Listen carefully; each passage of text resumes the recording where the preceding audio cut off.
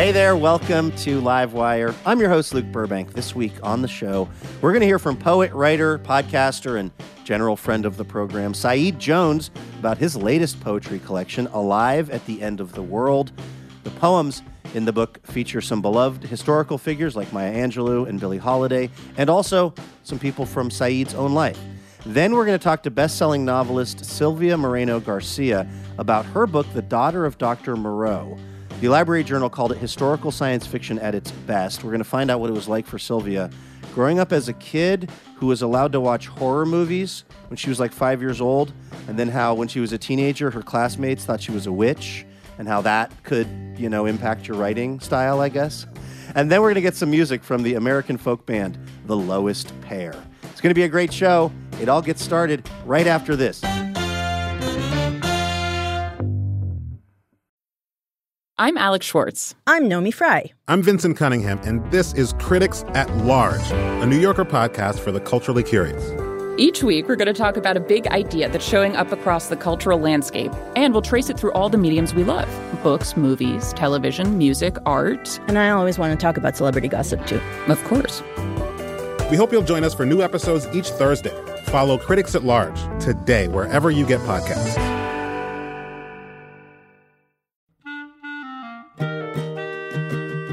This episode of Livewire is brought to you by Progressive.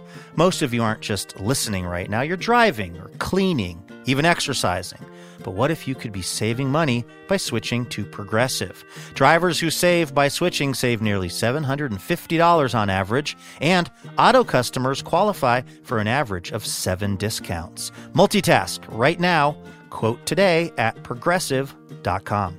Progressive Casualty Insurance Company and Affiliates. National average 12-month savings of $744 by new customers surveyed who saved with Progressive between June 2022 and May 2023. Potential savings will vary. Discounts not available in all states and situations.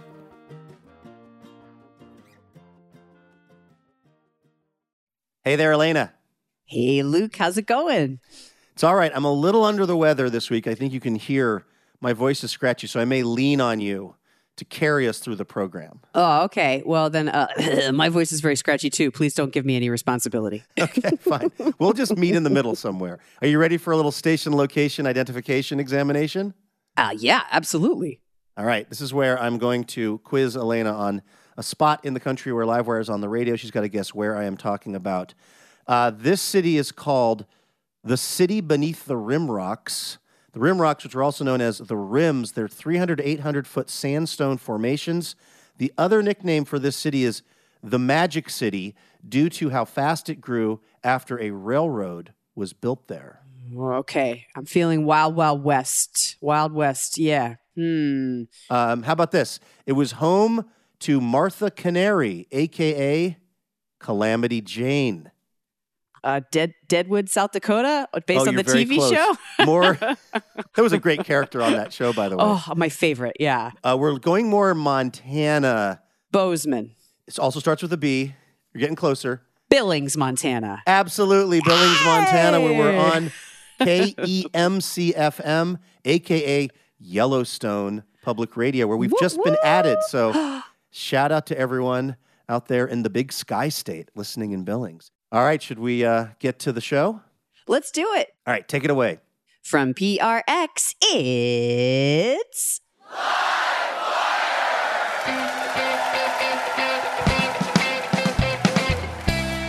This week, poet Saeed Jones. I like to get right to it. The secret is make straight white men nervous from the jump. Yeah. Just nip it at the bud, honey. And writer Sylvia Moreno-Garcia.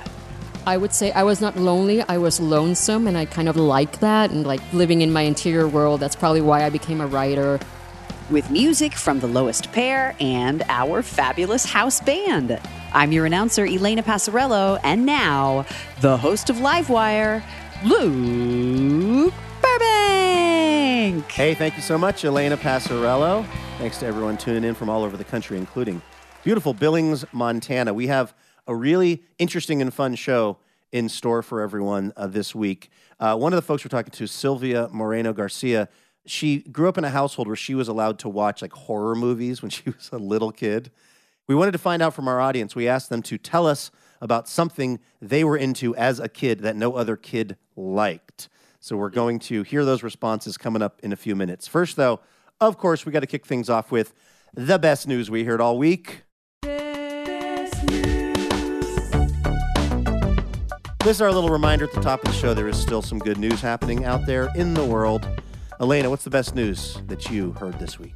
Okay, so I'm going a little rogue this week. I've been traveling a bit for the past couple weeks. I've been following it on Instagram. You've been covering a range of experiences in this great country. Yes, multiple climate zones. And I was in the desert in Albuquerque, New Mexico, where a dear friend of mine teaches at an amazing school. And I know we're on in Albuquerque. And Okay. The news of the week is that the kids are all right.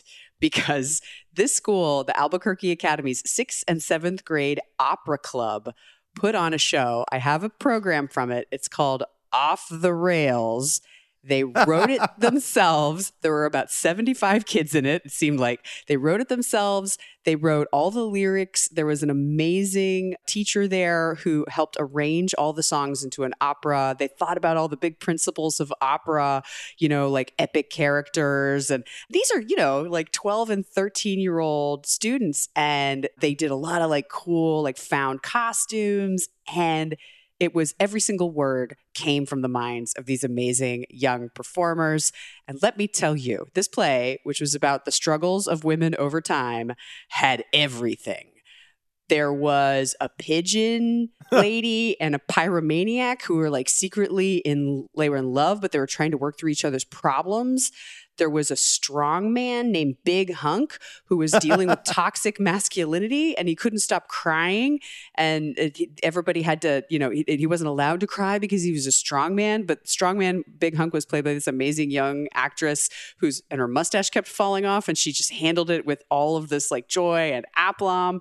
There was a tap dancing 1950s house husband who was struggling with the oppression of the time, singing and dancing and a million costume changes. And David, who was a playwright and a screenwriter, my husband, he and I had the time of our lives. It was literally the best play that I have seen in years. So shout out to Albuquerque Academy for Off the Rails, coming soon to a Broadway stage near you. I would go to more opera if it dealt more with toxic masculinity and not Bluebeard's Castle, where it's just I got this big castle and I really don't want you to go into any of those rooms because there's some not great stuff. And now we're going to sing about that for about 3.5 hours. So much of opera is about toxic masculinity and the oppression of women, now that I think about it. So this is a real nice compliment to that tradition. Wagner never mentioned Snapchat once. No. That's why it's not relatable to me. Yeah, and those Greeks, good Lord, those Greek operas. Speaking of kids doing the darndest things, my best news story is also about a kid doing something pretty cute. 2-year-old Juliana Allen of Panama City, Florida, took a visit to a pet store with her mom a few months ago and happened to see a 2-year-old white tree frog named George. I don't know if it was named George in the store or if Juliana gave George that name, but Juliana, 2 years old, sees this frog and says, "Mom, please, can we get this frog?" And she basically talks the mom into it, even though they've already got a dog and a cat. But the mom does not have a heart of stone. She says, "Okay, we'll get the frog." By the way, this frog had been given up by its previous owners, raising the question, is it that hard to take care of a frog? Yeah. What? Who rehomes a frog? Anyway, this has actually turned out well because Juliana and George have bonded in a way that is just something out of a Disney movie or something. The frog perches happily on Juliana's shoulder as she watches TV and eats breakfasts, or when she sits in her stroller. He rides around with her around the house. She's taken him to her grandmother's parents to show him off. I don't know if you'll be able to see this over the connection, but this is a photograph, Elena, I'm showing you of Juliana taking George's pulse with her toy stethoscope. Every morning when she gets up, according to her mom, Juliana is still very young and has fairly limited language. She says basically to her mom every morning, she wakes up and the first thing she says is, "Baby frog." And then I just have to bring her George. Now, this is a thing, too, because you always wonder what's going on really in the mind of an animal and a pet. We love them a lot. We think like my cat here, Bubbles. I think that I'm making her life better when I like pick her up and play her like a banjo on her stomach. I mean, does she enjoy that? Probably not.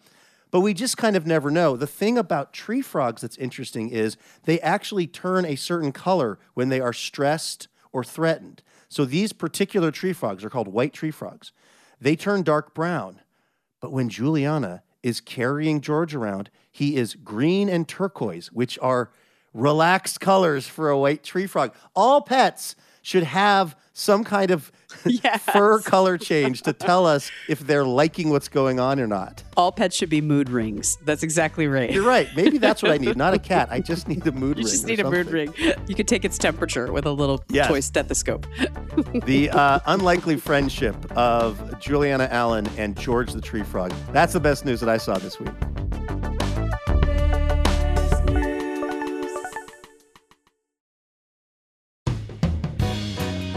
All right, let's invite our first guest on over to the show. His work has appeared in the New York Times, the New Yorker, and GQ. His stunning memoir, How We Fight for Our Lives, was the recipient of the 2019 Kirkus Prize for Nonfiction. U.S. Poet Laureate Ada Limon calls his latest collection Alive at the End of the World, a serious argument for community and the rebellion of joy. Take a listen to Saeed Jones right here on Livewire. This was from a show we recorded in partnership with the Portland Book Festival.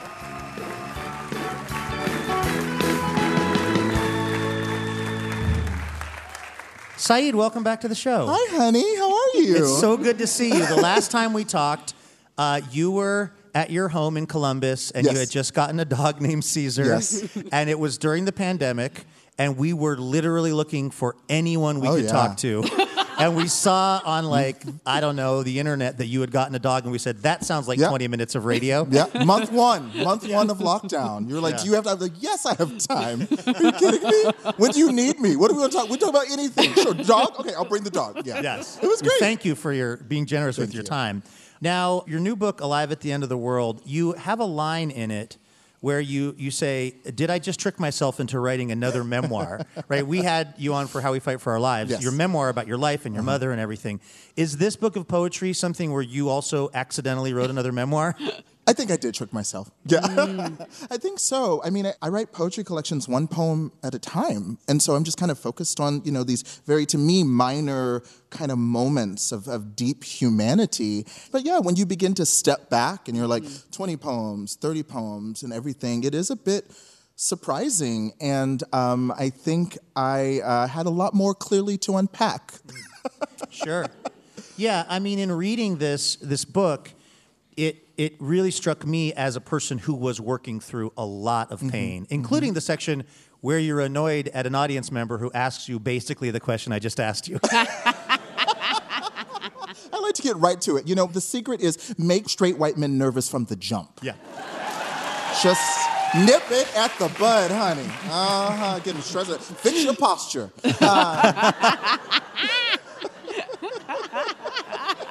I can't even remember what we were talking about. I was just so excited to get to... Was this book... I saw an opening. And I guess my real question is, was it cathartic for you to write about these things in the book, or was it re-traumatizing? It was not re-traumatizing. I don't find writing... I don't know. I mean, I've never found it to be traumatizing. I don't know. I mean, it's too hard. It's too much of a craft. Too much joy. It's our engine, so... How could that hurt me is kind of how I feel. I think it was cathartic, though, in the sense that, well, one, I don't know if you know, but the world is ending. Yeah. So I felt, thinking about dystopia and the apocalypse, I mean, there's an entire genre of not just literature, of culture in every form about the dystopia and what happens, and but who's entrusted to be the hero or the historian in those stories? It's a pretty narrow aperture. And I was like, well, why not? Why can't that person that we entrust the history and the perspective of here's what's going down, here's what we need to pack up and carry, and here's what we need to leave to poison. Why can't that person be a Black queer person who's grieving? Why not? Yeah.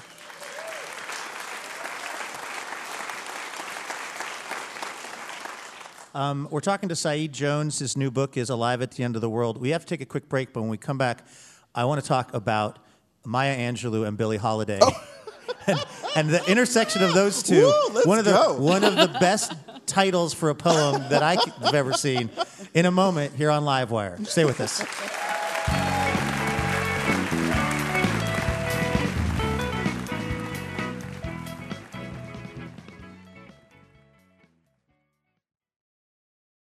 Hey, Elena. Hey, Luke, I didn't see you there. It's that time of year again. My seasonal allergies are back. Oh, congratulations. But also, it's our spring member drive, which is happening right now through May 17th. Oh, I like that much more than seasonal allergies. Yeah, if you are not yet a member of Livewire's League of Extraordinary Listeners, well, now is the time to do it. Why? Well, because this League of Extraordinary Listeners is what keeps the lights on over at Livewire Inc., which is definitely not the association that we are part of. I'm probably a 501c3. They don't let me near any of the paperwork or bookkeeping, and it's really better that way. Yes. Point is, we are only able to keep doing this show because of support from our members, and we would love it if you could join us in that right now. Plus, there are all kinds of sweet perks, including special discounted tickets to live recordings, on-air shout-outs, exclusive content. And, Elena, one more thing, that, of course, we would not be a self-respecting public radio show if we didn't offer this. If we didn't offer the most iconic public radio swag of all time, a tote bag. True iconic status. Yeah, but it's not just any tote bag. This is like a really good tote bag. It's got a second zipper, an internal zipper. Yes, whatever you want to put in the tote bag, that's your business, okay? What we're here to talk about is you keeping Livewire going. So head on over to livewireradio.org to see the various member levels. It does not matter how much you are giving every month to Livewire. It just matters that you do it because it goes a long way for us. So thank you. Vacations, weddings, birthdays, and reunions. Oh my, there's so much going on. Get the most out of your spring plans by stocking up on pre-alcohol now. ZBiotics Pre-Alcohol Probiotic Drink is the world's first genetically engineered probiotic. It was invented by PhD scientists to tackle rough mornings after drinking. Here's how it works. When you drink, alcohol gets converted into a toxic byproduct in the gut. It's this byproduct, not dehydration, that's to blame for your rough next day. ZBiotics produces an enzyme to break this byproduct down. Just remember to make ZBiotics your first drink of the night, drink responsibly, and you'll feel your best tomorrow. Go to zbiotics.com/livewire to get 15% off your first order when you use Livewire at checkout. ZBiotics is backed with 100% money-back guarantee, so if you're unsatisfied for any reason, they'll refund your money, no questions asked.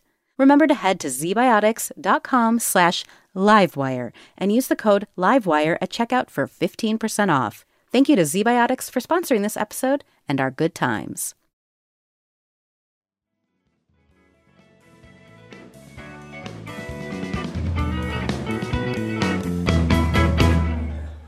Hey, welcome back to Livewire. Here at the Portland Book Festival.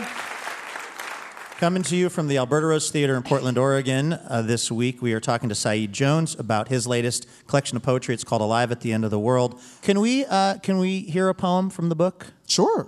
Yeah. So I guess for a little, in addition to, yeah, you're right, tricking myself into writing another memoir. My mother, Carol Sweet Jones, died of heart disease just over a decade ago. And so it was like right in the middle of, last year was the 10-year anniversary of her passing, right? So in the depth of this pandemic, and all the detail, y'all were there. We are there, right? I was thinking about that because, of course, when you're grieving, it is an ongoing relationship. It's not the end. It's the beginning of a new phase in your relationship with who you miss, right? And, you often think, I wish they were here. God, I wish I could tell them, how much fun I had, or whatever. But the thing is, in the middle of the pandemic, I was like, okay, well, your mother died of heart disease, which disproportionately kills Black women in this country. It's like if it's not giving birth in this country, it's heart disease for Black women. Mm-hmm. Statistically, it's horrifying. And she worked at an airport in Atlanta in the state of Georgia. So I was like, you sure you want to bring her back for this? So I think with this book, I was thinking so much about the afterlife of grief. That's what I've come to call it. And this poem's about that afterlife vibe. A stranger. I wonder if my dead mother still thinks of me. I know I don't know her new name. I don't know her. Not now. I don't know if her is the word burning in a stranger's mind when he sees my dead mother walking down the street in her bright black dress. I wonder if he inhales the cigarette smoke that will eventually kill him and thinks, I wish I knew a woman who was both the light and every shadow the light pierces. I wonder if a passing glance at my dead mother is enough to make a poet out of anyone. I wonder if I'm the song she hums as she waits for the light to change. Thank you. Thank you. Saeed Jones, reading from Alive at the End of the World.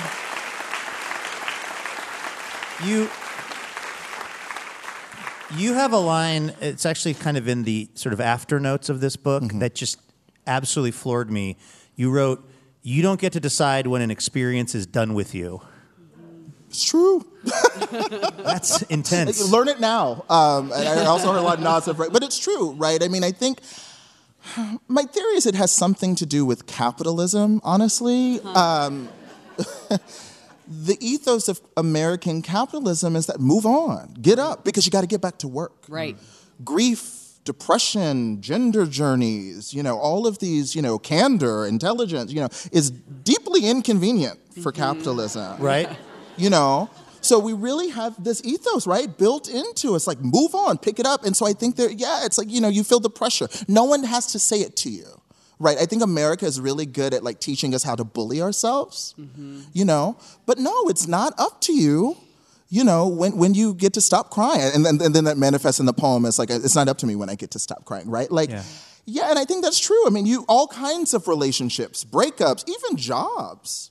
I've had an experience where I had a job and I left, and years later I was like still mad at a boss I hadn't spoken to in years. You know what I mean? Yeah. Like and so I wanted to. I think grief, like queerness, has opened me up to understanding so many aspects of humanity. It's the most, grieving and being queer, I think, are two of the most humanizing experiences of my life. And so, yeah, I found power in acknowledging that perhaps I'm still enthralled to a dynamic that I would very much like to move on from or claim a sense of power in relation to, but like maybe I'm less in control than I thought, which is like, did I just trick myself? Right. Yeah. Mm-hmm. There is a poem in this book with the title, "Performing as Miss Calypso, Maya Angelou dances whenever she forgets the lyrics, which Billie Holiday, seated in the audience, finds annoying." Is any part of that a real thing that happened? Yes. Dr. Maya Angelou wrote it. I can't remember the title, but it's in one of her memoirs. She wrote about it several decades later. But early in, Maya Angelou is just like a fascinating figure. And I tell people, I think, I appear in the book, a lot of ghosts, and then also a lot of Black kind of cultural icons, Little Richard, Diane Carroll, Toni Morrison, Paul Mooney. Oh, love the Paul Mooney. But Maya, I tell people, is I think arguably the happiest person in the poem, because she's just like, we'll do it. Like she, at that point in her life, she was performing under the stage name Miss Calypso in the Bay Area. Not a very good singer, but a great dancer. She was always an incredible dancer. And so literally when she would forget the lyrics, look at pictures from Maya. I think Maya was beautiful her whole life, but whoa. And at this point in her life, like she'd be performing, forget the lyrics, and she'd just go, I appear to have forgotten the lyrics. And then like she would then do a dance. Kind of till she got back to, and so obviously the men and all was like, you can forget the lyrics all you want. And then, so then, decades later, and because Maya Angelou wrote like a series of memoirs. She lived so many lives, which is another interesting, parallel with the book. Billie Holiday turns out to be in the audience. and comes to talk to her in the green room. And I think they saw each other like she visited her at her home later and did not get along. They did not like each other. Maya Angelou is really homophobic because of rumors about Billie Holiday's bisexuality. So she says, I mean, very transparent in her own writing. I was like, I just didn't think very highly of her. But Billie Holiday, imagine, I mean, you know, I think there's a direct line from Billie Holiday to like maybe the caliber of Whitney Houston. So imagine you're on stage just getting along, being your little, you know, you think it's cute, and you look out, and then there's like, there is the artist of the form that you are on stage making a joke of in front of her. And so in the green room, this is what Maya Angelou said. Billie Holiday told her, "You're going to be famous, but it won't be for singing." Wow.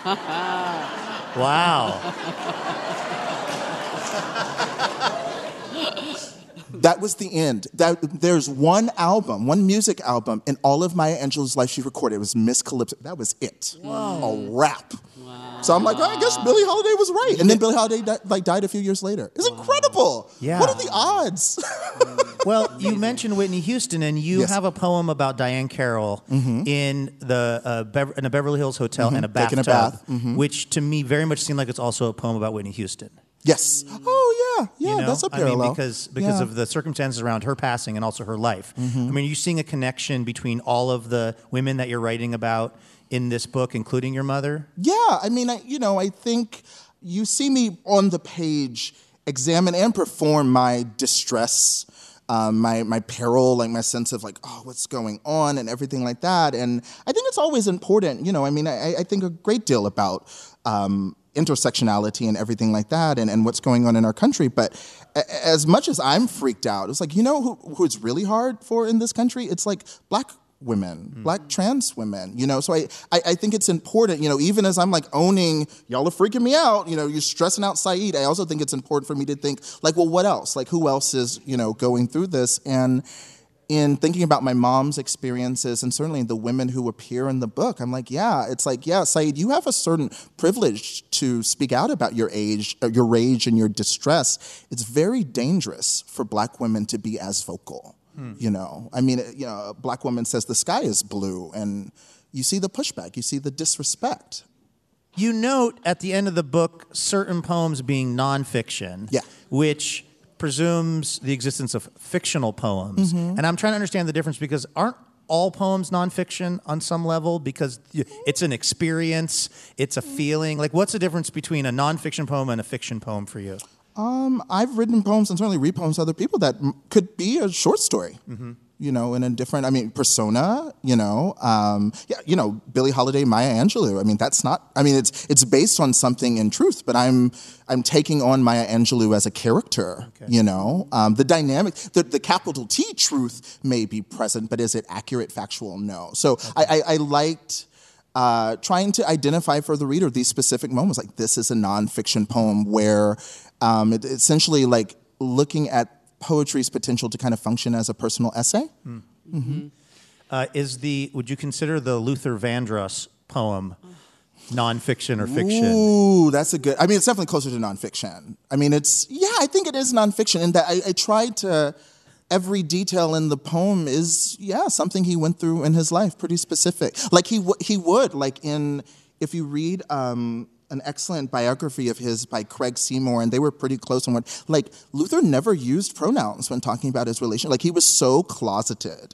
He was very strategic. So he wouldn't say, he would just say, I'm in love.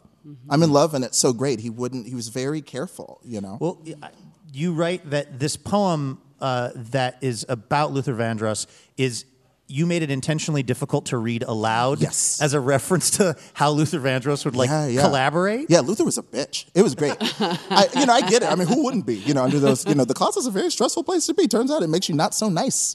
But yeah, he was also, you know, genius and rigorous. You know, The Wiz? You know The Wiz? Yeah, we love the... Okay, thank you. All right. It was on national television. I was in Portland. Black people know The Wiz. Okay, we got it. It was on national television when there was like 3 channels. You got it. Luther Vandross wrote 2 songs for it when he was a teenager. What? Wow. Yeah. That was the range of his talent. I think honestly just weight and sexuality would have totally changed the dynamics of his career. Anyway, so he was really rigorous in the studio, and he gets to the point at his peak, he's consistently collaborating with people like Aretha Franklin. And if even Aretha, while singing, recording, would mispronounce he would stop. I assumed you were referencing like into whole arguments. Oh, I thought you just meant like a random I didn't realize that Aretha Franklin Yeah, was. yeah. The quote is, I mean, because it happens, and they would fuss and break up, and they were very much like frenemies. It was really interesting. They made up towards the end of his life, which I think was good. What did he say? He interrupted her, and she said, "Who has the most #1 albums, Luther?" And he said, "How long has it been since your last one?" That's when I tell you, like, studying history and going into this to, like, I was like, woo, I'm a reason to live for another day. Oh, my gosh. Well, we are very glad to have you here with us and glad to have this piece of work. It's Alive at the End of the World by Saeed Jones. Saeed, thank you so much.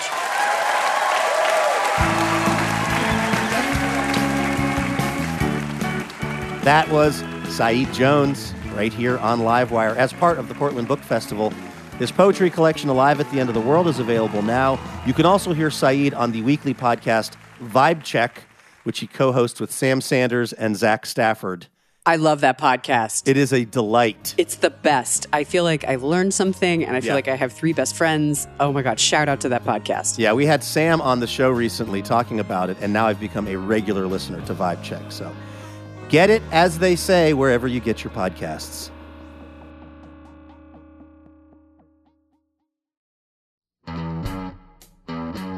Hey, special thanks this episode to Christian Fulgham of Shoreline, Washington, and Sarah Doan of Portland, Oregon. Christian and Sarah are part of the Livewire member community, and they are generously supporting us with a donation each month, and that is a really big deal, because without donations like that, we could not keep doing the show, which would be a tremendous bummer for all of us.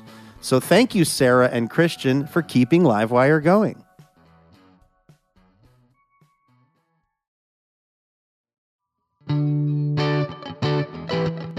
This is Livewire. Of course, each week we ask our listeners a question.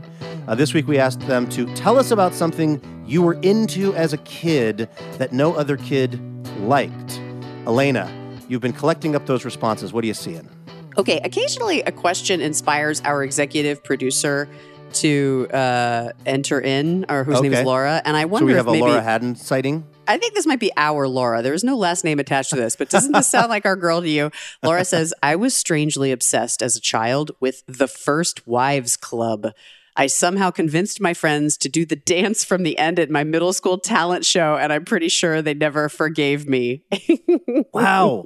I love that. Because I'll be honest, that doesn't seem like the big demo for that movie was middle schoolers. No, not at all. What else are one of our listeners, or possibly employees of the show, reporting as something that they were into as a kid? We don't work with anybody named Wendell, so I think Wendell is a listener who said that as a kid, Wendell was obsessed with at-home workout videos. And I feel like this is a dying breed, but I totally remember this. My mom had Jane Fonda workout, Buns of Steel. Yeah, whatever the latest VHS tape that was being pitched to change your life, as it were. Like sweating to the oldies with Richard Simmons or whatever. I met Richard Simmons once in person at a radio station that I was working at, and he was exactly how you would hope Richard Simmons would be. He smelled great. He had amazing hair. He sang me a song in the hallway of the radio station. This was not even for air. He was just Richard Simmonsing it up. Thank you for telling me this. I'd like to change my best news to that story that you just told me. And then I dressed up as Richard Simmons for Halloween the next year. But then I carried the signed headshot I'd gotten from Richard Simmons so I could refer people to it, like, this is who I'm trying to look like. And then I lost it on Halloween. And so, Richard, if you hear this, could you send me another signed headshot, please? That's and one for me, request. and one for me, and one for me. Okay, we'll take 2, please. Okay. What's something else that one of our listeners was into as a kid that's a little bit maybe unusual? Oh, talk about unusual. Ty says, I was obsessed with cleaning. I used to beg my mom to let me mop the floors, and then I would cry when I couldn't do it. What a dream child. Oh my gosh, I know. You gotta get me one. All I have is a Roomba that fights with the cat all day. I need I need a small human child who's got really, really tidy tendencies. Does your Roomba cry when you don't let it attack your kitchen floor? No, but I will tell you that the cat has learned how to turn on the Roomba when it wants to wake me up, because there's a giant flat button on the top that turns green when you hit it. And if I will not emerge from my chambers in the morning and the cat wants me to, she will turn the Roomba on now. So I consider them to be in cahoots. She's too smart. I know, right? Hey, thanks to everyone who sent in responses to our listener question. Of course, we've got a question for next week's show, which we will reveal at the end of today's program. So stick around for that. In the meantime, our next guest had, let's just say, a unique childhood. Her parents let her watch horror movies when she was 5, and which led her to be declared a witch by some of her classmates. Now, it all turned out okay, because these days she's the best-selling novelist of many books. Her writing has been called a thing of wonder by the New York Times. She's written numerous critically acclaimed novels, including Mexican Gothic. Library Journal describes her latest work, The Daughter of Dr. Moreau, as historical science fiction at its best. Here is our conversation with Sylvia Moreno Garcia, recorded as part of the Portland Book Festival last year.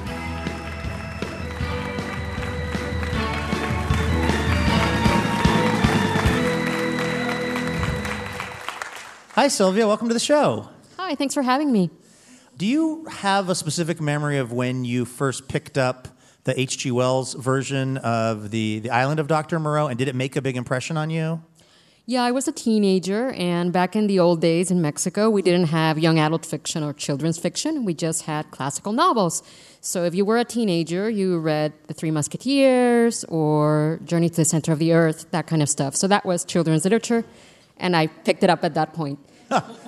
Really? Yes. That was what was available. It wasn't scary to you, or some of this stuff you write. I think in the foreword you sort of thank your mother for letting you see scary movies when you were a kid or something. Yeah, my mother was a big scary movie fan. The first scary movie that I saw, I was 5 years old, and she took me to see Aliens.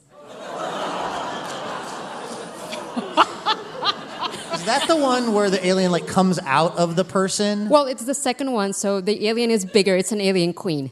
Oh, and that's she's when the laying alien comes out of its mouth. Yes. Is that right? Yeah. She's laying all the eggs at the end? Yes, Do she you, does. have, as a 5-year-old, how do you interpret that information as a 5-year-old child? Well, the reason why we went to see Aliens is because we were I'm from Baja California, from the north of Mexico, and the town that we were living in at the time, the power went off in our neighborhood, and so there was no air conditioning, and it was very warm in the summer.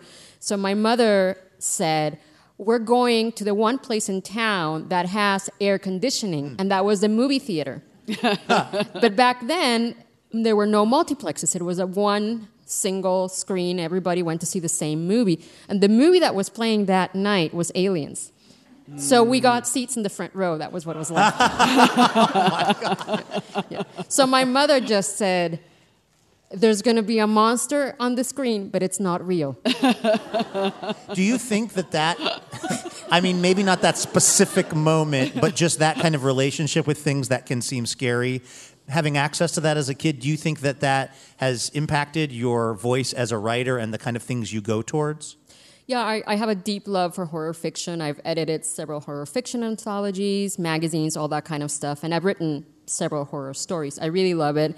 It's one of the lesser genres where people think that it's the lesser genre. It's the dirty genre, because when you say, I like to read or write horror fiction, people go, why? You look very normal. Right, they're thinking of the kind of lowest common denominator, Friday the 13th, or something where it's more just a slasher than the complex actual kind of literary characteristics that can exist.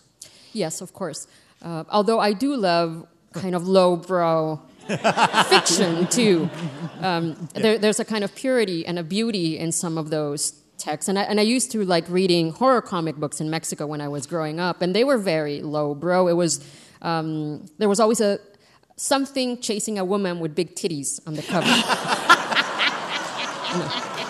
It was a skeleton, but then the next issue was a vampire, and then I would have it was a killed to have werewolf. gotten my hands on some of those comics as a kid. Your book, The Daughter of Dr. Moreau, has been described as sort of a reimagining of the original with certainly a more feminist perspective. It's not a prequel. It's not a sequel. It is a reimagining. What does that mean in terms of the plot and kind of how close to the original you were versus using your own license? It skews pretty far from the original. It just takes some of the ideas that are handled in the original and a couple of characters, but it kind of moves in its own direction. I don't like a lot of remakings where only one element changes. So, for example, with Disney, they do this a lot. They'll be like, oh, now it's Dumbo, but it's like CGI Dumbo. And I'm like, what do I care? I like the drawing of the elephant. There was nothing wrong with it. I thought I was losing my mind, or just maybe not in the demo for all the live action releases of these films, which seem to be the original film, but now it's just people instead of the cartoons. You wanted to do something more inventive with your take on Dr. Moreau? Yes, I think women of a certain age know that the Beast from Beauty and the Beast in the cartoon was hotter than the live-action Beast. Yeah. Yes. Yes, absolutely. Okay, so you used the original book as a jumping-off point, or the original story, but then where do you, without giving away too much of the plot, where do you kind of take it? Well, it's set in Yucatan, which is the south of Mexico, in the late 1800s. And what happens is that in that time period, there's a real sort of civil war going on in the peninsula. The west side is controlled by Mexican people, either of fully European descent or mixed indigenous and white descent.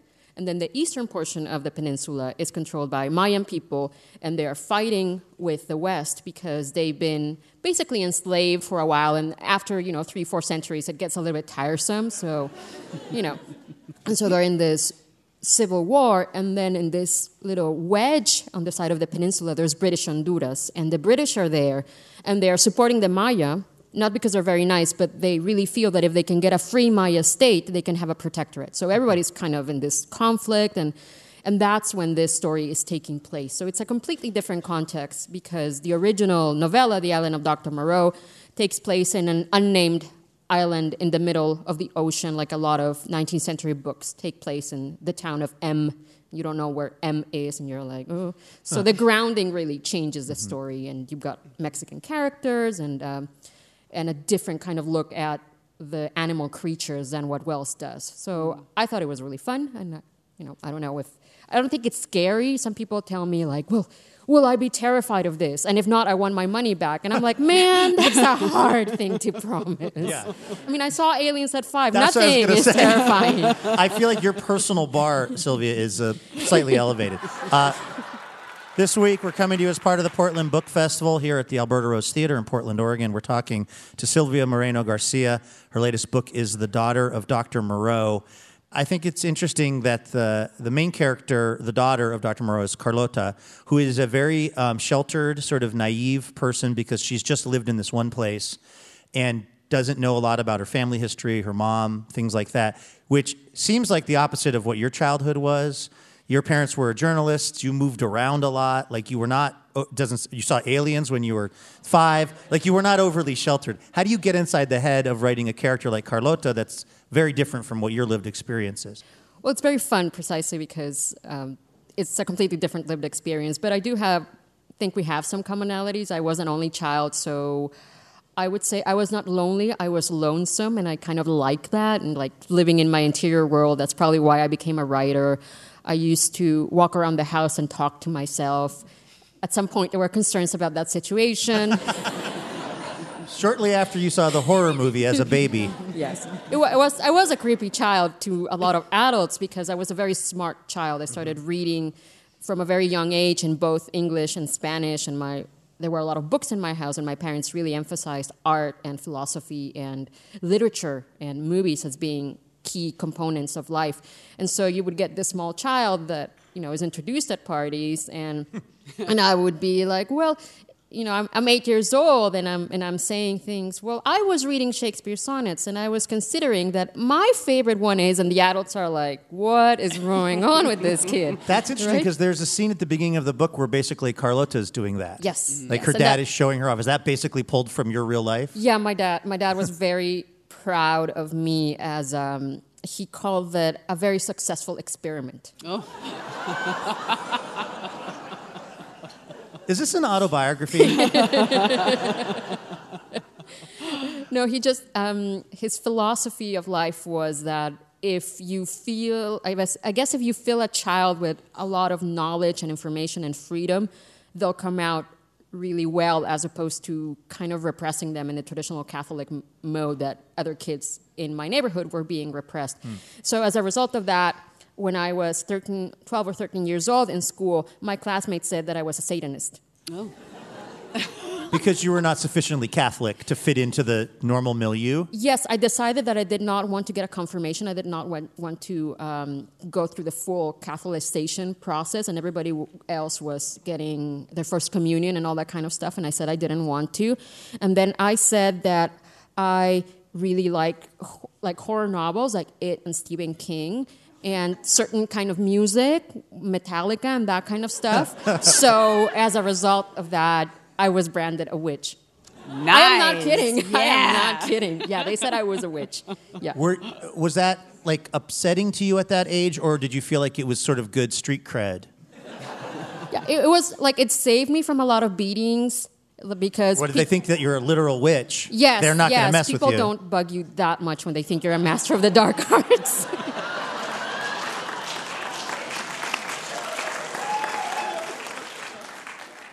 I'm wondering if there's a takeaway that you're hoping that folks will have after reading The Daughter of Dr. Moreau. I mean, it's a really compelling page-turner. You just, as the reader, want to know what happens next. It's got a lot of really well-described scenes and plot. But is there an overarching message that you really want to try to send out with the book?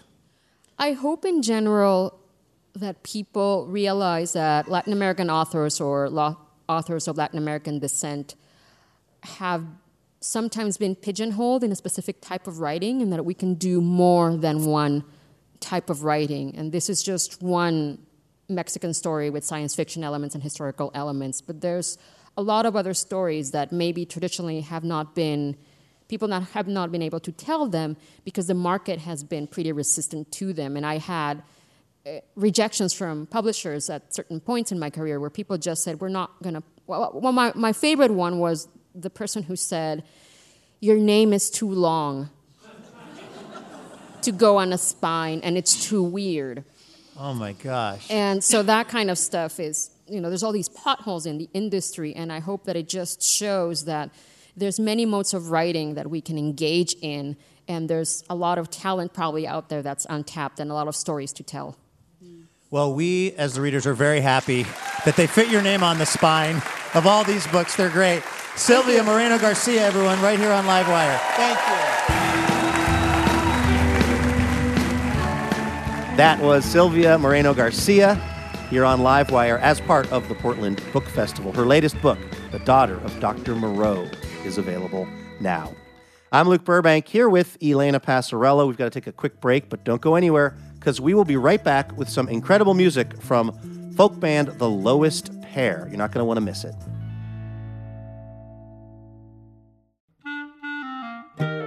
Livewire is thrilled to be partnering with Portland's own Portal Tea this season. Formerly known as Tea Chai Tay, Portal Tea is the premier tea company in the Pacific Northwest. They make one-of-a-kind handcrafted tea blends like cinnamon churro chai and blueberry cream Earl Grey. Use the code LIVEWIRE, all lowercase, for 20% off at portaltea.co.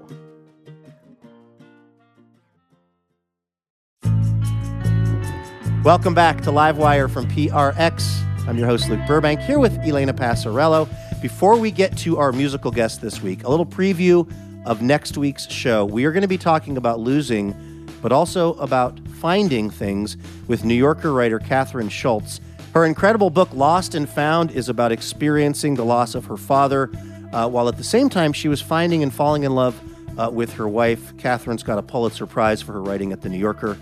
So you're going to want to definitely be there for that conversation. Also, Keanon Lowe will be stopping by. Now, Keanon Lowe was a big football star here in Oregon who returned to his hometown to coach a high school team and kind of like re-find his purpose in life. And during that time, he found himself in a situation where a student brought a gun to school. He disarmed this student by hugging them. It's just an incredible story, and we're going to hear about it from Keanon. Then we've got music from one of our favorites, definitely the funniest musician we know, John Craigie. And we're going to be looking to get your answers to our listener question. Elena, what are we asking the listeners for next week's show? We want to know, what is the coolest thing that you have ever found? Nice. If you have a cool story about something that you found that was memorable, you can always share it with us by way of Twitter or Facebook. We are at Livewire Radio on all of those places. All right, our musical guests this week met on the banks of the Mississippi. They've been touring the U.S. ever since, racking up over 500 shows across the country from Bellingham, Washington to Bangor, Maine. They've also released 5 albums of original work, including 2020's album A Perfect Plan, which No Depression magazine called a perfect album for the moment. Their latest album is called Horse Camp. It's available now. Take a listen to this, some music from The Lowest Pair, recorded live at the Alberta Rose Theatre.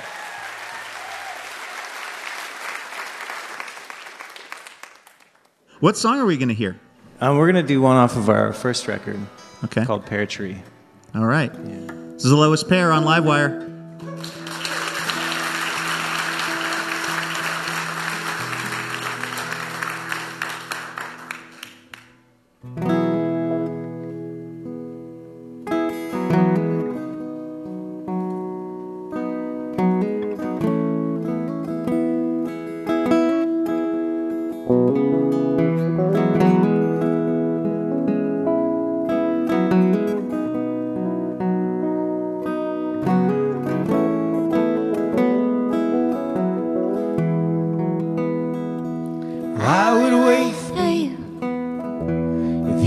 Asked me to, till my body's laying low, cold in the ground. And even yet still, I'd be craving you. Every atom, every cell, every ounce.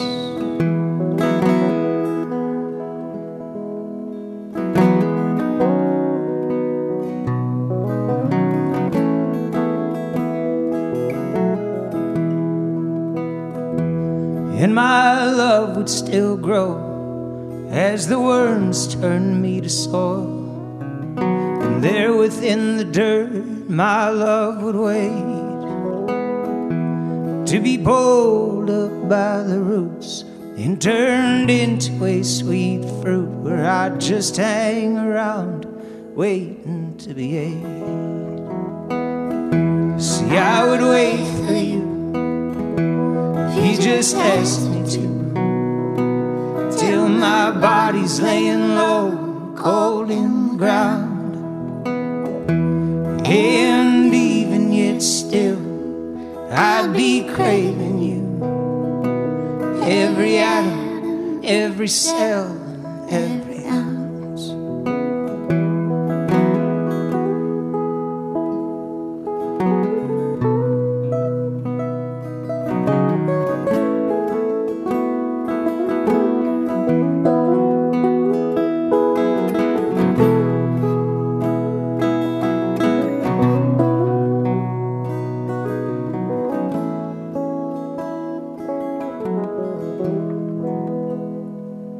I'd be dangling and pining, and I'd be supple and shining, and I'd be hanging low just to stay within your reach.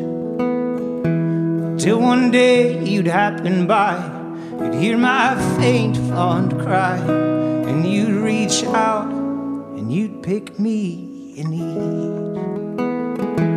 Then I'd finally feel your lips again, ask me how my time was spent, and I'd say, girl, but you know I'd treat you right. So let me nourish your body, chew easy, swallow softly, let me break down and let our bodies reunite. See, I would wait for you. He just asked me to, till my body's laying low, cold in the ground. And even yet still, I'd be craving you. Every atom, every cell, every ounce.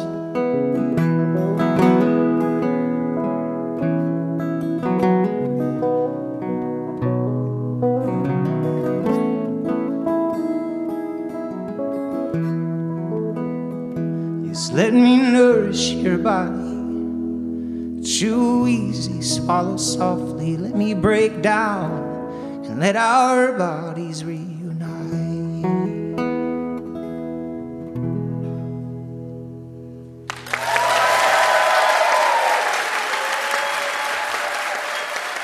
That was The Lowest Pair right here on Livewire. Their latest album, Horse Camp, is available now. All right, that is going to do it for this week's episode of the show.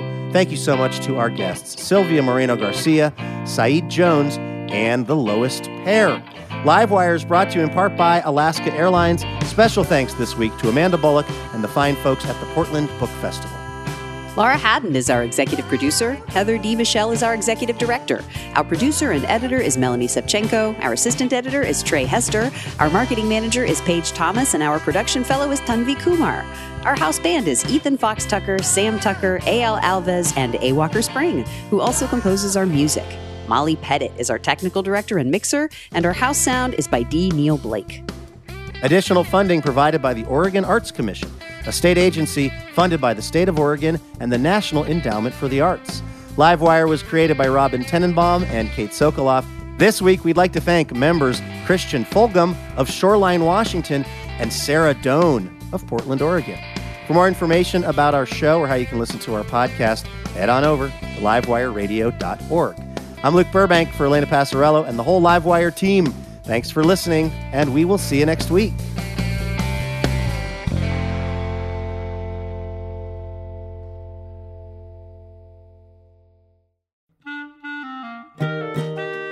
Dear Livewire, when we first met, I was really shy. I had no idea we'd spend so much time together or that you'd be one to fill my heart with joy and make me want to be a better person. Oh, I'm sorry, I didn't know you were here. I was busy reading a review from one of our many rapturously smitten listeners. Oh, wait, actually, no, sorry. This is from Elena. Anyway, the point is, it would be really helpful if you wanted to leave us a review. Feel free to say really nice things about us, and we'll even read them now and then on the show. So you might hear your review of Livewire read on the program itself. Reviews help other people hear about the show, and then we can keep doing this for a long, long time because we love having this job. Thank you so much if you've left a review, and if you're about to leave a review, you can go ahead and do it right where you get the podcast.